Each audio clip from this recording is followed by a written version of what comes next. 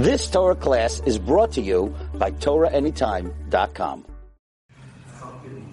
Okay, Rabotai, we are quickly approaching Rosh Hashanah, and we have to maximize our days of Elul. We have to maximize our days of Elul. So, I wanted to tell you a few thoughts that I think we have to keep in mind about what Elul is about. And I wanted to start with something that Rabbi Yaakov Abuchatzera tells us in Parashat Vayelech. You know, this week we're going to read Parashat Nitzavim. Atem Nitzavim Hayom Kulechem. Next week we're going to read Vayelech. So Nitzavim, Hashem is giving us a drasha about, Moshe Rabbeinu is telling us how to strengthen ourselves. And then Vayelech Moshe, and he says these words. Where did Moshe Rabbeinu go? It's just Atem Nitzavim. Vayelech Moshe. Moshe Rabbeinu went out, he came back in. Moshe Rabbeinu was always there. It should have just said Vaydaber Moshe. You know who asked this question? Rav Shimon Bar Yochai in the Zohar Kadosh.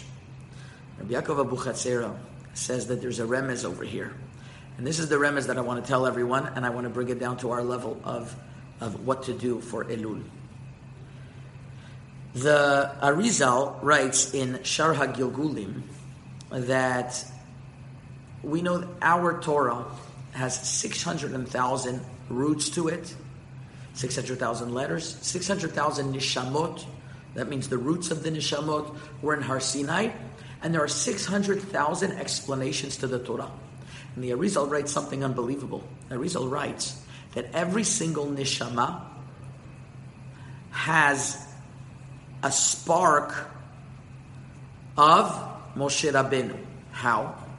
Because everyone received in Har Sinai one or more explanations of the Torah. Because there were 600,000 explanations. Each one got at least one. Moshe Rabbeinu didn't only get one, he got all 600,000. So some got 300,000, some got 20, some got one. Moshe Rabbeinu got all 600,000. So it turns out that when we learn, every day, when we're learning Masechet Sukkah and whatever else we're learning, we are actually connecting to Moshe Rabbeinu. There's a nitzotz, there's a spark over there of Moshe Rabbeinu, because everything was given to Moshe Rabbeinu, all those 600,000 explanations.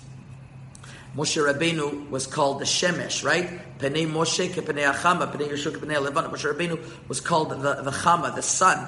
Shemesh is also Shishim. He had the Shishim Ribu. He had the 600,000 explanation, and because of his light that he gave to Am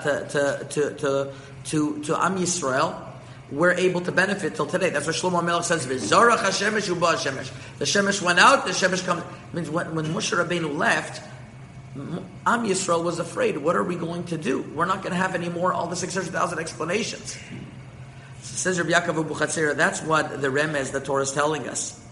That even though Moshe Rabbeinu has all 600,000 Purushim, and we connect to Moshe Rabbeinu, Vayelech Moshe, when Moshe Rabbeinu is going to go, and he's not going to be around, don't worry. Vaydaber et devarim ha'eli. These words are still going to be spoken throughout the generation, El Kol Yisrael, to everyone in Am Yisrael. We're always going to be able to connect to that. And this is something very, very deep that I want to speak about regarding Elul. Elul is a time where we are examining self-introspect. Now, let me tell you the dangers of self-introspect. One time, I was when I was in Eretz Yisrael, I wasn't married yet, and one of the great advantages that we have in Eretz Yisrael is Egged buses. You ever thought about it? Egged buses, they're unbelievable. Over here, I never gone onto a bus in Los Angeles, so I can't tell you. But when you go into Egged bus, it's an experience. Sometimes it's a cattle car experience. Sometimes it's an experience that you meet Gedolei Torah. So I was a neighbor for many years to Rav Shlomo Wolbe.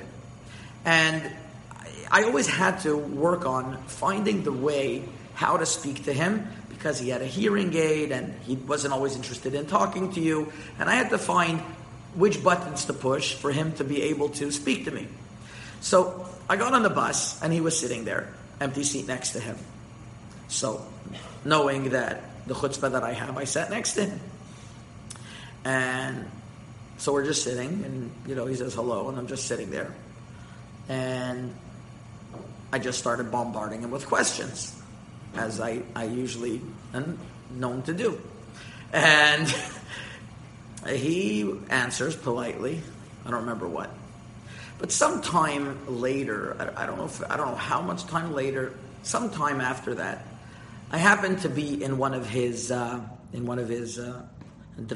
one of his shiurim, and he was talking about the concept how when a person's by himself, he has to be able to think on his own.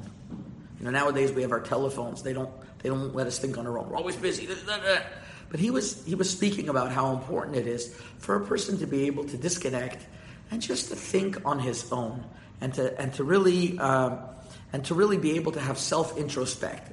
And he mentioned, people think that they sit next to someone, they always have to speak. They can't just be quiet and just think on their own.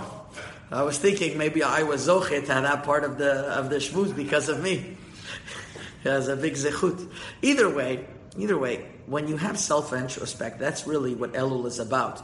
The Sfat Emet, the Chidush Harim, actually says on Elul has the words lo velo, lo not and lo him. Who asanu velo deu ki Hashem asanu velo anachnu. There's a lo, there's a kri and a ktiv, lo to lo. And what is the message over here?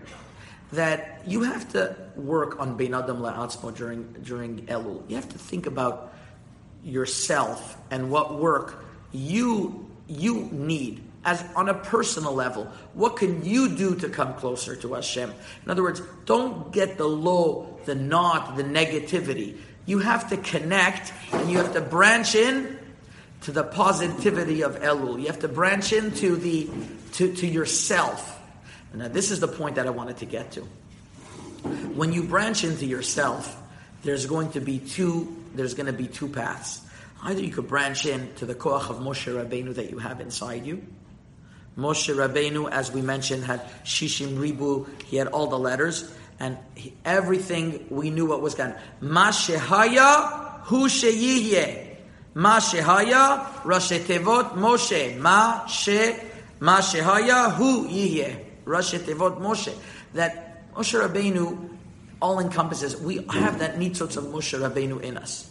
And we could tell ourselves we could be great, but then we have that Yetzer Hara that tells us you're a nothing, you mean nothing, you just keep on going the bad path, and that gets us depressed. So I want to tell you something.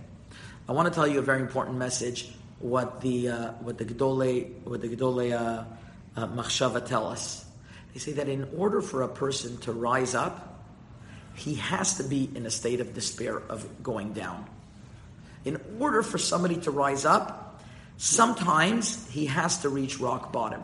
Remember, I was once being osik in a tzedakah case in Eretz Yisrael that literally you had somebody that instead of taking care of his family, he was taking care of the animals in the street. It was hard to realize. And when we spoke to great Rabbanim about this, I think even Rabbi Azriel Orbach, who was the head of the tzedakahs, he said that if a person doesn't want to help himself, it's going to be very hard to get him help. He has to reach rock bottom. He has to reach the minimum. In addictions, you hear that a lot. In order to be able to go out of addiction, you have to sometimes reach rock bottom. There's two examples to this. In Perek Shira, it's written that the wheat sings to Hashem. What does it sing? It sings Shir Hama'alot Mima Makim Kiraticha Hashem. I called you from the depths of the heart. Why Mimam Makim? Why the Chita? Because the Chita goes through a decay. It goes through a process of getting ruined before it sprouts into something that gives us sustenance, which is bread. So to an egg, if you've ever seen a chick come out of an egg, it's kind of gross, but the egg gets ruined, gets disgusted before a chick comes out. We actually had somebody showed us a picture in the kollel here in LA.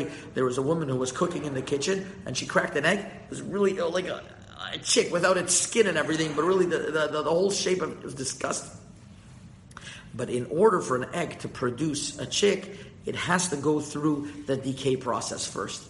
So just like it is in the natural world, that's the same thing in the spiritual world. Just like in the physical world is that way, in the spiritual world, in order for a person to rise above levels, he has to remember, in Elul, he has to go from not to lo, to himself. Now you're going to go through self-introspect, and you're going to think, but you got to remember, no matter how bad it is, how bad you think that you did, you have the nitzots of Moshe Rabbeinu inside you, and you could rise levels.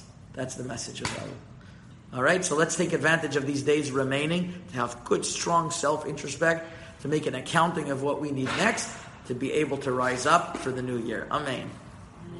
You've just experienced another Torah class brought to you by TorahAnytime.com.